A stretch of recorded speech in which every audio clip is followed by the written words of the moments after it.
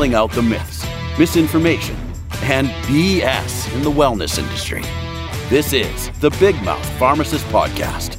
Here's your host, holistic pharmacist, supplement expert, Big Mouth, Dr. Neil Smoller. Broadcasting from the most famous small town in the country, it's the podcast that pulls back the curtain on the natural products industry. Welcome back to episode 2 of Don't Fear the COVID Vaccine. I hope you guys get the reference to Don't Fear the Reaper in there and the more cowbell thing. I don't have a cowbell on my sound effect board, otherwise I would have hit it. Please check out the blog at woodstockvitamins.com and subscribe to our newsletter. Give this podcast a review, and preferably a good one, because I feed off praise in an unhealthy manner. Right now, we're going to just dive in, and I'm going to let my guest do all of the speaking. Last week, when we talked to Dr. Yip, we talked about vaccine development, what a normal vaccine life cycle looks like, and how we really looked out on top of all the money and attention in the world being thrown at this problem. This week, we're going to dig into some of the more logistical questions, how the vaccine's going to roll out, how it's going to be stored, and all of those frequently asked question type things that come up. But first, let's start with more specifics about safety, side effects, and the risk. You're talking about this idea of safety. So in a phase 2 trial, it's only a couple hundred people. They're being monitored. And a vaccine, like a lot of folks will say, well, that's not enough time to measure safety, because it's a short amount of time, right? It's maybe a month or two. Mm-hmm. But really with vaccines, and what I like people to hear is that you don't really need to monitor for very long, right? Because it's you're just looking at that moment, and then for a short period after is really it, because it's in and out, Most of the vaccine, if you're going to get any significant side effect, or we call it adverse event, usually happen within the first 2-3 weeks. Right. There are a few exceptions. I do want to make one important remark, which is that there's no perfectly safe vaccine on Earth. Every vaccine that we ever use, whether it be the MMR, the DPT, polio we give to the babies, whether it be the winter flu vaccine, whether it be the HPV vaccine for the adolescents, or the shingle vaccine. Every vaccine, if you look at a large number of people, hundreds and thousands, there's always going to be some adverse events. But it's always the weighing between the risk and benefit. If the benefit, for example, using measles vaccine, say for every million measles shots given, a couple of kids will get very sick. For every 5 million measles shots given, maybe one child could die or severely damaged. So that sounds horrible, right? But for that 5 million measles shots given in any given country, we might have saved 300 deaths from measles. Mm-hmm. So you're weighing between 300 deaths and one child gets injured. Mm-hmm. That's why the Congress developed this Childhood Vaccine Compensation Act, mm-hmm. in I think in the 90s. Mm-hmm. So if you are injured, we pay you, but we want everybody gets protected. Right. And also there are another thing, which is that there could be long-term adverse event, which is so rare you can never measure in the phase 3. Phase mm-hmm. 3 is relatively short. Right. A couple months. Yeah. 40, 50,000 people, maybe 60. By the way, 60,000 people that I think Johnson & Johnson is trying to do. It's one of the largest phase 3 we ever done for any vaccine. And that's important for people to hear. And I think that's what a lot of folks are worried about, is they think that it's smaller and it's shorter. But to me, it seems like it's the same size and bigger. Oh, much bigger than any other vaccine that we use. The winter flu vaccine, actually, we never go through phase 3. Right. I hate to tell you this, right? Because we don't have time to do it. Right. By the time you formulate this coming winter vaccine, you need a 6 months time to produce it. There's no time for the phase 3. It's the best guess. Only thing we know, this particular type of vaccine is relatively safe. Right. Just because we're just making a different formulation. Right. For different type of influenza. Right. So that is I mean, can this be happen? Said, let's say we right now give hundreds and millions of people, more than half the United States, and then a few months from now, we start seeing rare occurrence of certain unusual disease happen as a result of the vaccine. There is always a possibility of that. Yeah. But again, I want to argue this. You have to weigh against something. What do we weigh against? We are weighing against 2,000 people are dying every day. Yeah. We're weighing about something like, closer to 180,000 people get infected every day. Mm-hmm. Let's say we use the vaccine, so later on we find out for every 500,000 people, somebody developed this weird disease, their mouths will droop, their eye cannot open up. Well, can you accept 500 cases of people having this facial issue problems, neurological symptom, compared with, but by doing the vaccine, we might have saved extra, say, 150,000 people in the next life in the next 6 months. You can't compare that. No. But to the people who get damaged, of course, they'll be very angry. Yeah. But that's the truth of every vaccine. Of anything. I mean, one of the things every drug, everything, every supplement, every seatbelt, every car you sit in.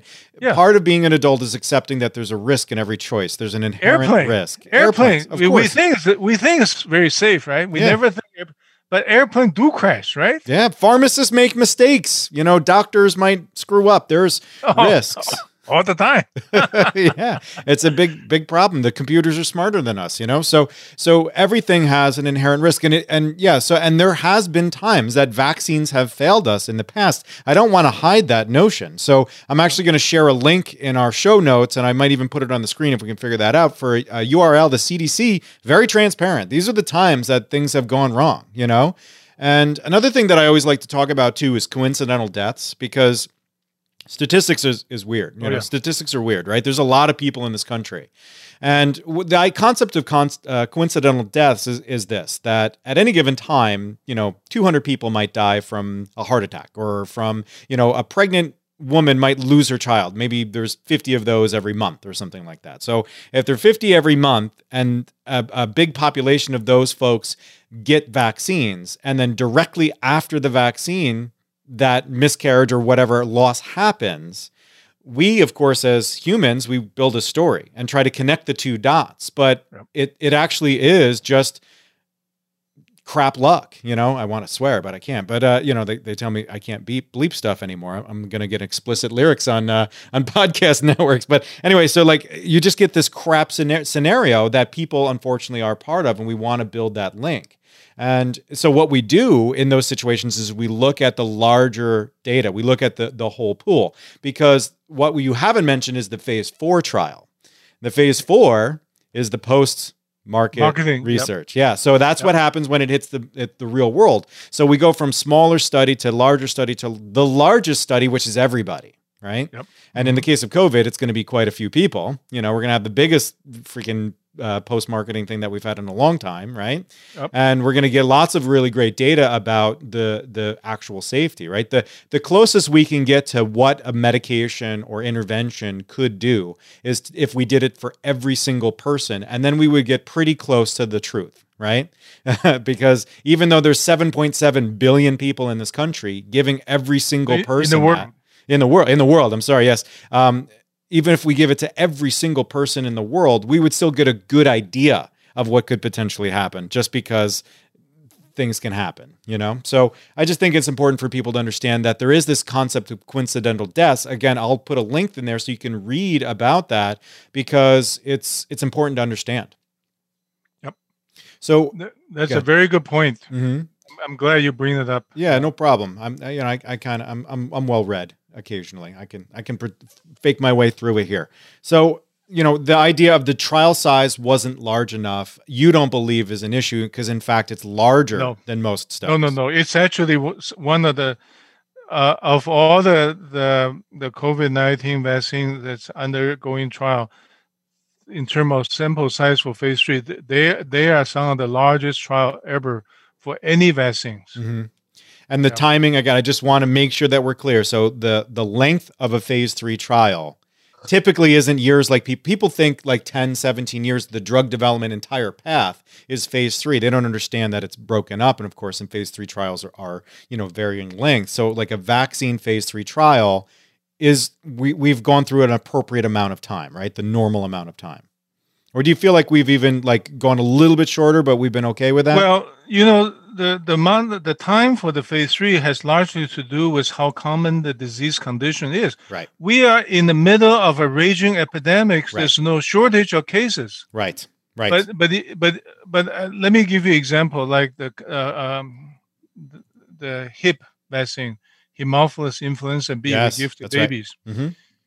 and those severe Haemophilus condition, meningitis and pneumonia in babies, for every big cities like New York City, gets about 50, 100 cases a year. Mm-hmm. I mean, COVID, we get 2,000 cases a day. Yeah. So if you do a trial for the HIP vaccine, you might have to wait for a couple of years to accumulate enough cases to see how protective it is. Right. If we were doing the COVID vaccine trial in New York City in March and April, we only need 2 days. Right. So it's just that it has a lot to do with the incidence of the condition you're trying to measure against. Right. So there was a concept that a pediatrician brought up that I wanted to talk about: antibody-dependent enhancement. So you're familiar with that? Yeah, I know what it is. Okay. Do you want to explain kind of what it is? The best way I understand is that if you end up with a vaccine that creates some immunity, but it's not truly protective against you, but your body assimilates some of the... So when you encounter the virus later, somehow it works against you. You develop a more severe manifestation. You develop, your immune response can be so out of whack, it can hurt you more than it protects you. Right.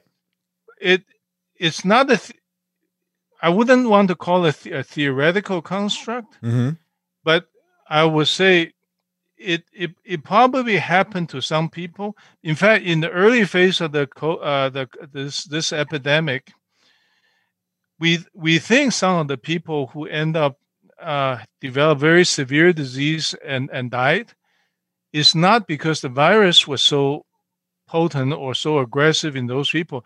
Is those people's body developed such a strong reaction. Our own immunity developed this cytokine storm, the immunity kind of overwhelming, and that immunity become non-discriminatory, start harming some parts of vital organs, heart and livers and kidneys.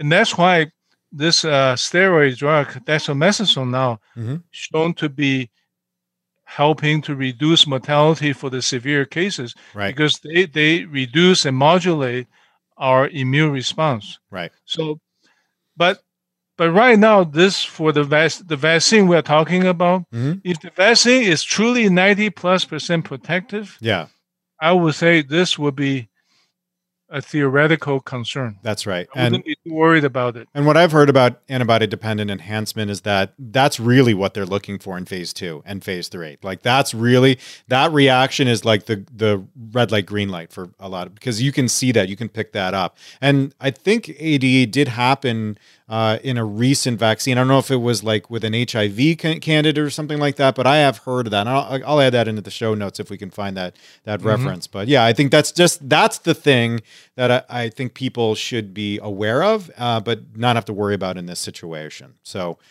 because again, the side effects, right? So that's where we're now led to is, okay, so we're confident in the way that this thing's been manufactured. So now, a lot of folks are asking about the actual thing itself, right? So, how do we know what's inside this vaccine? Will they disclose that information? And what kinds of long-term effects could the other things that are in the vaccine cause? Well, let me put it this way. This particular vaccine or group of vaccine probably has the most transparent information, data out there before it's approved. Right. Any vaccine. Now, most of us all had dozens of vaccines throughout life. Right. How many of you ever asked the question, how many people was in phase 3? How long did it last? Come on, give me a break. We never ask. We just stick our arms out and they give, or when you bring a child, they give the shot in the butt. So it's actually a good point. If I don't mind interrupting you, because I've been giving away shingles shots like they're candy after the commercials tell everybody that how good it is. And the shingles trial has like 1/3 of what went through the COVID trials, So it is like, it's because of the microscope, right?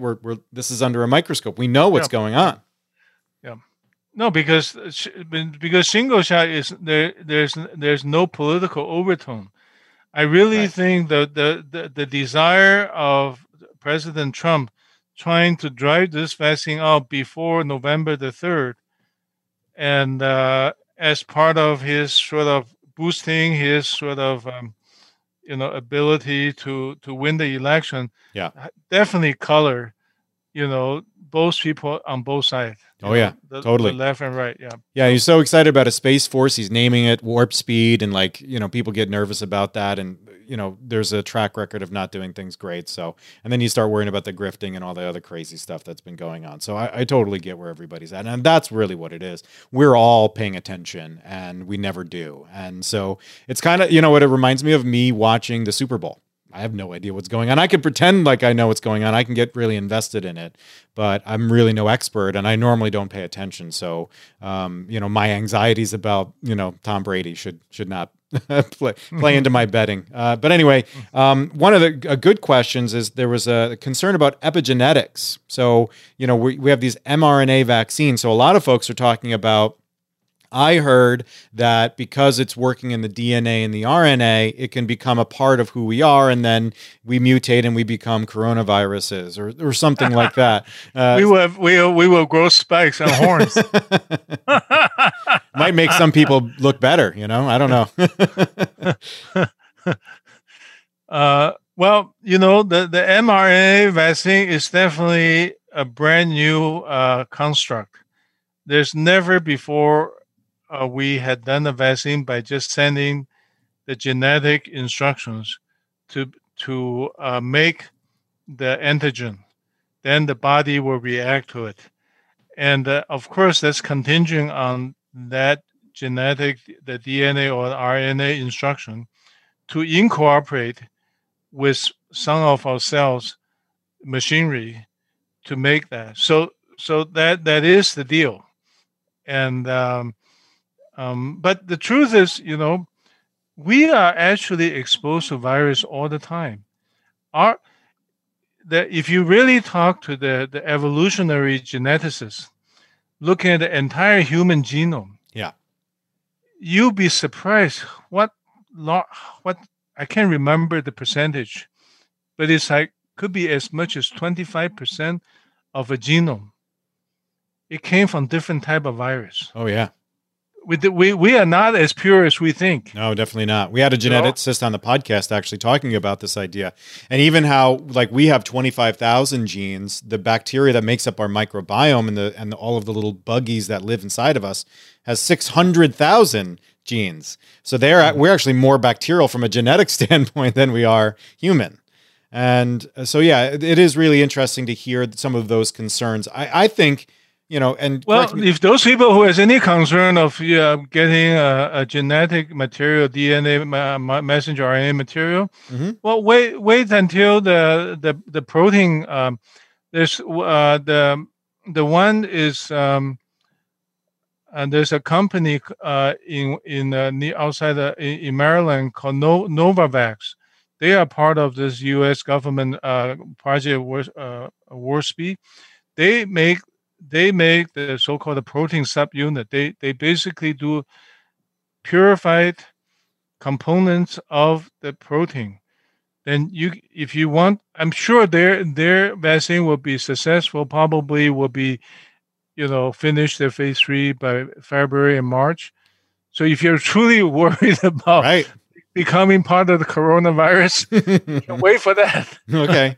And I guess that actually speaks to another question, because somebody said, which companies is going to be the safest, and can we have a choice? And yeah, you do. Like, you don't have to rush out. And in fact, most of the people that are listening to this, I've been telling them, just get this out of your head, man. Like, well, most of the people listen to it are not qualified to be on the what do we call it, the top tier people, right, who will be getting it next week. Okay. Right. Yeah. I mean, unless you are working in the hospital, emergency room, intensive care, ambulance driver, nursing home. Yeah. Unless you are one of those people. Yeah.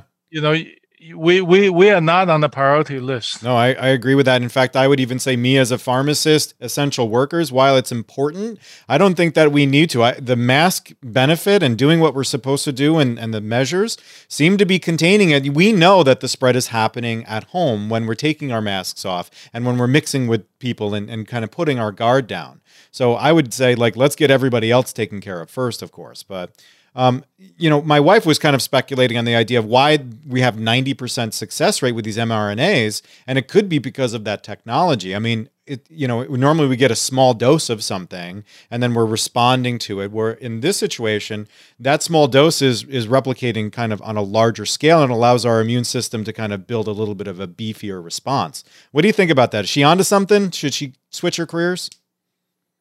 Well, let me put it this way. I will be very happy with vaccine, which is 75 or 80% effective. I don't even think we necessarily need a 95% effective vaccine. Let me tell you why. The whatever the less effective component, the 10, 15, 20%, those people may still be able, let's say, infected by the virus, but they will have partial immunity. It means vaccine is not like all or none phenomenon. Of course. So they're partial immunity. If they're partial immunity, there's two benefits. Benefit to myself is that I won't get sick. I may be asymptomatic. I may have a mild condition. Benefit number two is to other people, is that because I have partial immunity, the amount of virus that I can produce and generate and spread is either little or much lower. Right. So from a population public health perspective, there's still a lot of benefit of having a less than perfect vaccine. So we can still, because we have to look at this, we have to, as a country, as a world, we have to get majority of the people in good, safe condition in order to bring our back to the normal life. Right. So so people shouldn't worry about saying, oh, there's a vaccine that's 96.7%. That one is 91%. Yeah. I'm going to go get the 90. Listen, they're all good. They're all good for us. They're all good for the world. Right. That is important concept. But of course, that public health concept it's a difficult one for most people to grasp, because most people don't think in that term. That's why some of us train as a public health specialist. Yeah.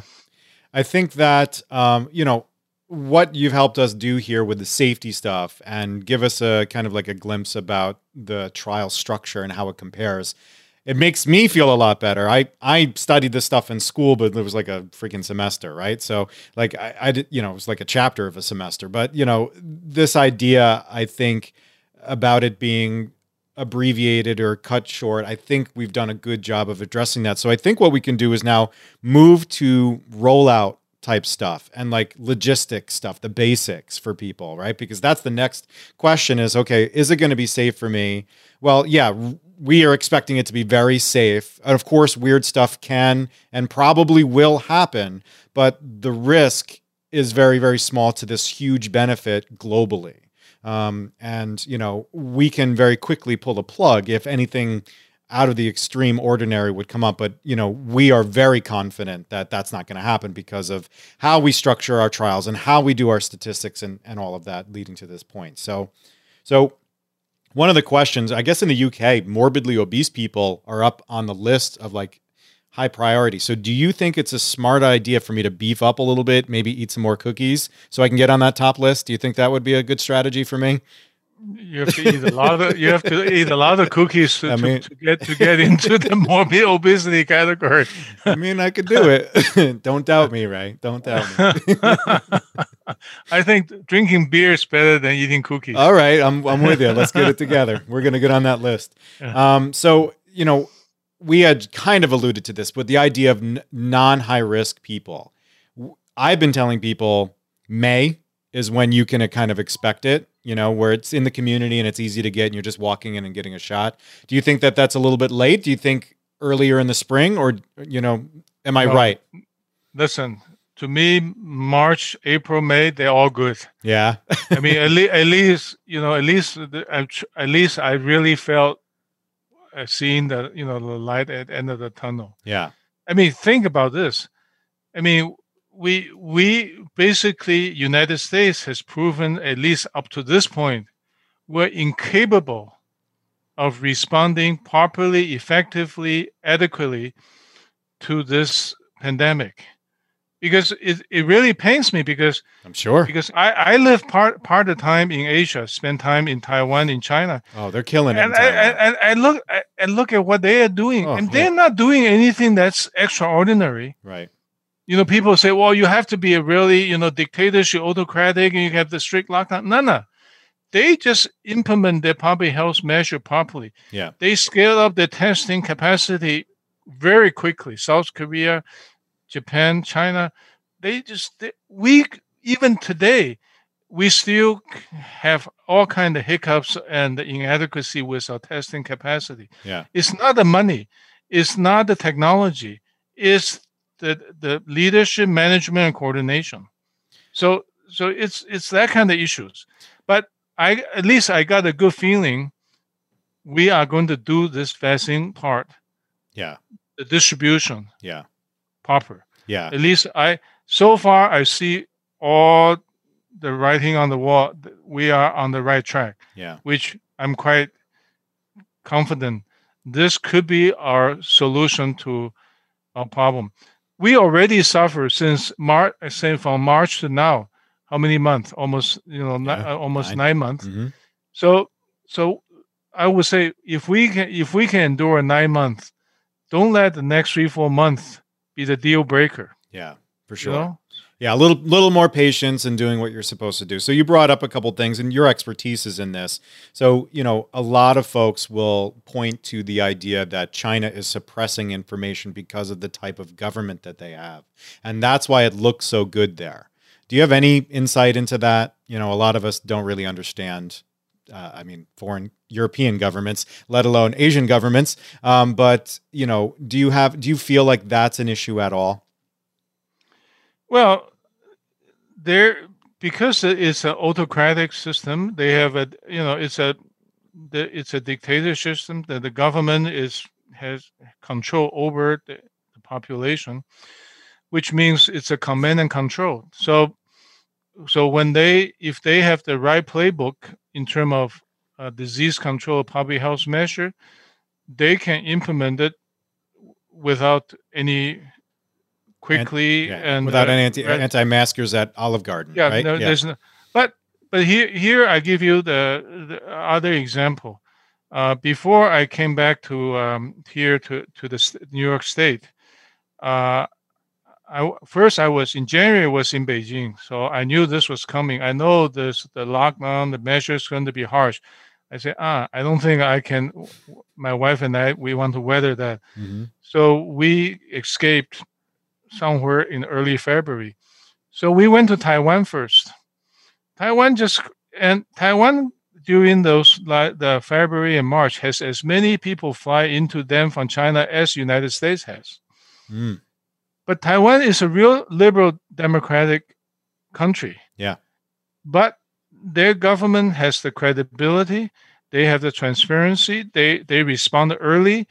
They tell the people. They have news conference. They set up a high level command center for COVID, response. Every afternoon, they have news conference briefing the people how many cases we found, from where, and how many cases we are not able to track with it. They tell people what to do, how to do it. The only thing they did was actually start wearing masks quite early. They never have to shut the business down. Right. They never have to shut the school down. So far, for the last 200 days, they haven't had a locally transmitted case. Every cases they had are people, Taiwanese flew back into country because they are in Europe and Europe and US. So I would say, in terms of this proper measure, the political system can give you certain advantage, but how you manage it, can the United States come out with a mechanism with credibility and transparency and trustworthiness to majority of the people?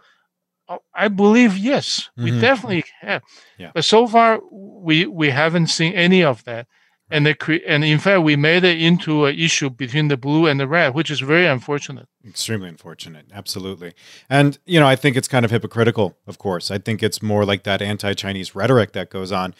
We have no room to criticize other countries for suppressing data when I believe our states are doing that.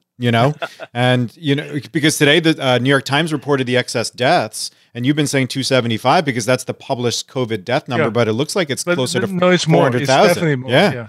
400,000. It's insane. That's 30% more, and well, in fact, since you bring up China, let me just give you one interesting number, because I've been keeping a very close, writing a review report on what China done for this so far for this COVID epidemic.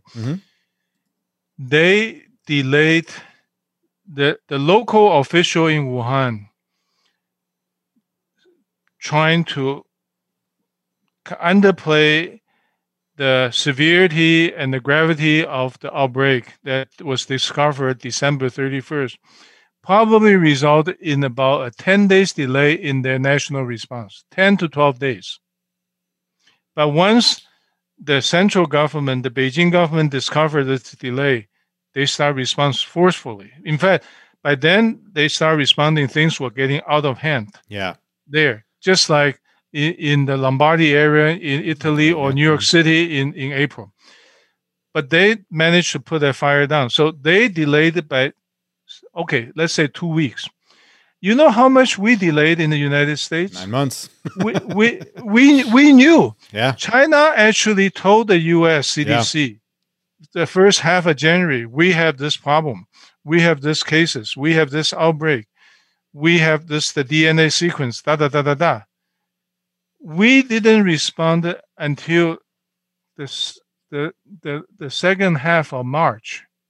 So from mid-January to second half of March, we delayed it by 2 months. If we now, with our capability with CDC, if we let CDC to do their job, provide guidance and recommendation to the states, mobilizing the testing capacity, all that, if we had that 2 months, we would not be anywhere as deep we are today. Yeah.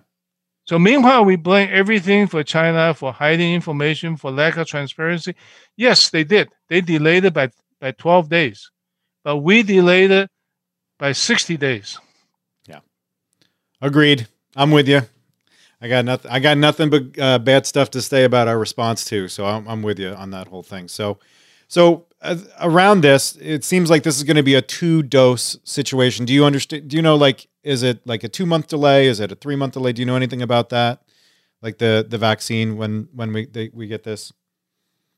What the logistics, when people come to get the shot, I believe they have to get 2 doses. So not only do we need, basically 300 million, we need 600 million doses in this country if everybody were to get it. So correct. Originally, the one that's been developed by Johnson & Johnson, they were hoping they can do just a single dose. Nice.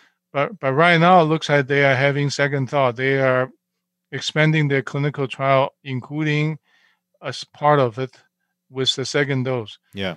Normally, the second dose should be received about 3 weeks after the first dose. Yeah, 3 weeks. So when it's allocated, they should be allocated for each person. The second dose should be reserved. There should not. Hopefully, there'll be no issues. Shortages. Yeah, exactly. Whether you got your first dose and couldn't get your second dose. Yeah. I mean, the second dose should have your name on there somewhere in the Yeah. in the supply chain. Yeah. So. One of the things that came up, I registered today to be a vaccine provider with the CDC and New York State, and they were talking about storage. And that's a big question mark for everybody because ultra cold is the word that they're using, but it's basically, negative 60 or more, and dry ice. So what do you think what do you think about that, I guess? And, how long will that last? And do you think that's a disadvantage for that? Do you think that vaccine will become mass market, Well, that can only, I think, even in your setting, the one with the highest cold chain requirement is the one to be released by Pfizer. They have to be transported to the point of service at a minus 70 centigrade condition, which is, so they have a special cold storage device with dry ice. Once they get to the final site, the way I understood based on the report is that they can be put in refrigerator, can be good for 5 days. Right. So let's say if you can line up enough people for the dosage you have for the next 5 days, then I don't think that's a serious issue. I don't think so either. So yeah. So I think, but this is a very expensive and difficult transport mechanism they have. So which means it will work in Western Europe and United States. Yes. But worldwide, right. To send a special cold storage device with dry ice for Africa, for Middle Eastern country, for South America would be impractical. Yeah. But the good news is that the other vaccines that's under development, for example, the ones Russia and China already developed, the whole virus inactivated vaccine, they can literally be stable in room temperature for 1 month. Oh, there you go. That's great. Yeah, that's fantastic. Yeah, they're supposed to be stored in refrigerator in 4 degrees. Yeah. But their temperature tolerance is up to 25 degrees. Wow. So it's going to be a mix and match game. Yeah. Some countries are more suitable for certain type of vaccine. And then, of course, companies like Moderna and Pfizer, they probably are developing a new generation of their mRNA vaccine with a different formulation that can be more temperature stable or something. Right. I'm almost sure they'd be doing that. They'd be stupid if they're not. They'd be stupid not to. Absolutely. Yeah. They're right on the next train out of town here. So, how long do you think protection is going to last? Right now, we've got good reports that your immunity to the current strain is at least 6 months because that's how long we've been tracking. What do you think? Well, if we look at historically all the vaccines ever developed that's been given, whether it be flu vaccine, whether it be childhood vaccine, whether it be shingle vaccine, HPV vaccine, hepatitis vaccine, tetanus vaccine, most of them are good for a few years. So even though we don't have the data, if I have to speculate, I would say 2-3 years should be pretty safe. Right. To be my guess. Mm-hmm. But let's put it this way. Because we are under a global pandemic emergency situation, if we can actually roll out the vaccine to 70% of the people worldwide within 1 year, that basically will reach what we call the herd immunity threshold, such it will stop the transmission of this coronavirus.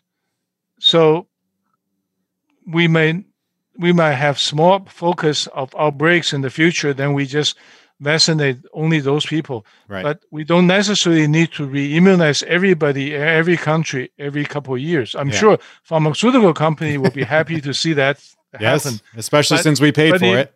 but the thing is that our first dose, the next year, when we get our COVID vaccine, you and I don't have to pay because we already paid because those are our tax dollars. Mm-hmm. So it will be free. But say if this thing kind of start working into 2022, 23, it's kind of smoldering. We still have to get more shots. I can assure you, by that time, Operation Warp Speed payments long gone, and it will be cash on the barrel. Okay. Yeah.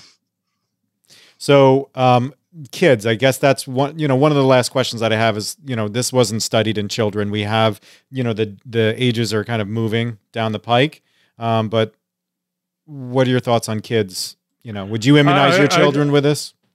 Well, I think they just need to do the limited clinical trial at the minimum to demonstrate the safety. Mm-hmm.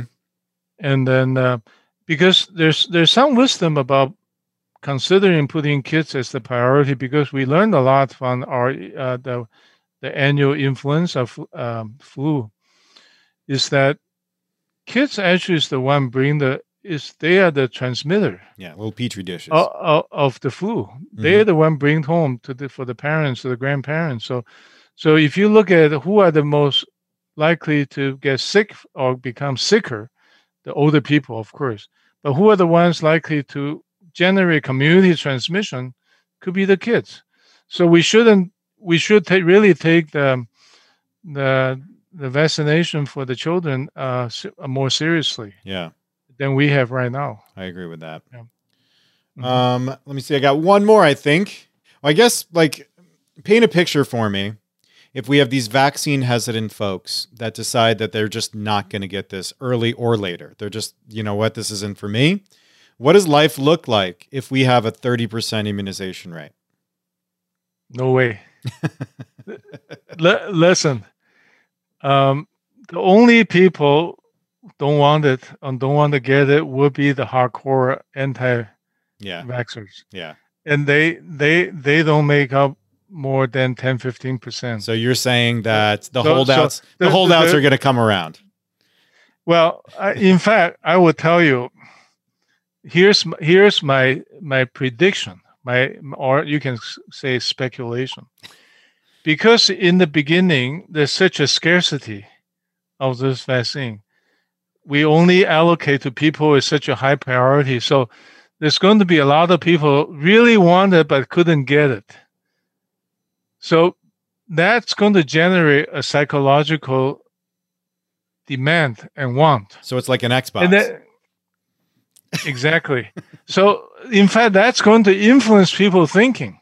The more you couldn't have it, the more you think it's good. Right. The more you want it. Right. Because we're not going to be able to satisfy the demand right away until maybe April and May. So before that, you're going to see people are going to find all kinds of ways to get themselves immunized or qualified. And then some people are going to brag about it, say, oh, I got immunized. I got a doctor to write me a certificate, say I have chronic disease condition, then I can. So then it's going to create this psychological demand. So I actually think that's going to be more likely to be the scenario. And so everybody say, I don't want to be the first people to get it. I want to see whether any of you, develop this, corona looking like horn on your head before I'm going to do it, So that's my prediction. That we should see. Yeah, I think that's right. It's going to be viral in nature. People are going to, I heard. Listen, if your pharmacies are able to offer the vaccine,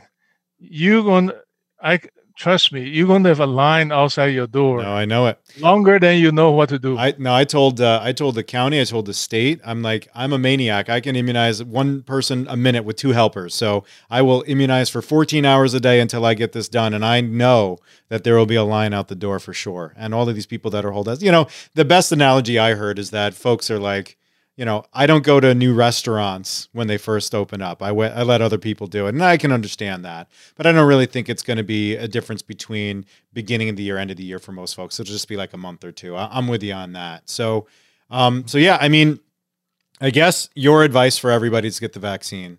And do you have any other advice for people here?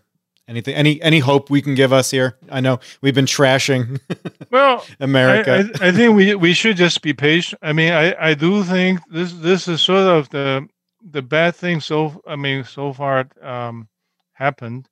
The vaccine come out better and faster than we most people expected, and I feel very good about my own prediction because I've been keeping a very close tab on this on a day-to-day basis. So, and my prediction in the middle of the summer was 80% chance that we had this a workable vaccine, which is at least 80% good. So, and look, and also all the data they do publish, some of them are particularly the preclinical data, the animal data, the immunogenicity data, they really look good. That's why I was so confident this will work. Great. And another thing is that, for example, China, even though they never completed phase 3, they already gave the emergency authorization for the 4 vaccines. And one company already immunized vaccinated more than 1 million people. Wow. So at least those 1 million people so far, nobody had any issues. Yeah, no double heads. So they are blazing the trail for us. Right. So that's also an indication it's probably not a very nasty vaccine at all. That's great. So one last thing that I've been telling folks is that they're going to be wearing masks for pretty much all of 2021. Do you think that's unrealistic? Do you think we'll take the masks off before the end of the year, before Thanksgiving next year? Well, here's the question: once you are vaccinated, and if you are protected, it also means you are unlikely to be a carrier or spreader of the coronavirus. Then you probably be safe to do not wearing a mask. Mm-hmm. But then the question is who are the ones? The issue, as you know, so I'm vaccinated, I'm fine. But some people say they're not vaccinated, but they don't wear a mask. Right. But then they create the additional risk to other people. Right. So how do we manage that as a public health measure? Do we give a sticker to everybody vaccinated? Like I vote, like say, I vaccinated. Of course, I can buy your vaccinated sticker myself and go to a restaurant not wearing a mask. So anyway, So those are the detail hasn't sorted out yet. Yeah. But if we can, by next summer, 6 months from now, if we can get 65% of the people in the United States vaccinated, I would think we probably will be able to resume a normal life with or without masks. That would be my prediction. Excellent. Well, Dr. Yip, I appreciate you coming on and doing this. We try to take a peek behind the curtain and address myths and misinformation. That's pretty much what my show is. So I think you've done a really great job doing that for folks, and you really helped me out with this. So I appreciate you and the work you've done in the past and what you continue to do. And thank you for coming on. And hopefully you made a lot of people feel better about this whole thing. I definitely feel better about it. So thanks for coming. Sure. It's my pleasure, Neil. Anytime. All right, that's it. That concludes our 2-parter on the COVID vaccine. What a guest, huh? I like Dr. Yip. He's a good dude. He and I were jamming in the store about how testings failed miserably. And I'm like, this guy knows his stuff. He's got to come on. And he wowed me. I hope he wowed you guys too. I think that the interview was informative, so I hope you found it also enjoyable and reassuring. Last week, I concluded with a sentiment that I believe bears repeating, and so I'm going to just repeat it. We have to appreciate what's happening here, right? We've had one of the most studied, vetted, inspected, and reviewed vaccines delivered to us in record time. The stars have aligned, and we've lucked out all across the board.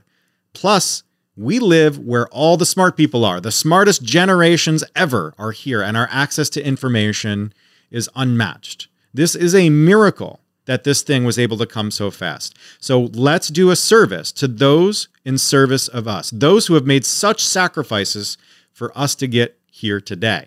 So commit to get vaccinated. Commit to encourage others in your world to get vaccinated. So the people in your house, the people in your circle, the people in your community. Make your world smaller and make sure everyone's taken care of. We owe it to the folks who have made this miracle happen to participate in the process and participate aggressively. Please get vaccinated, and please help me make sure everyone gets vaccinated. Thanks again to Dr. Ray Yip for this great information. And that's it for this episode. So tune in for more best-in-class wellness and supplement advice without the BS. Until next time, keep listening, keep learning, and be well.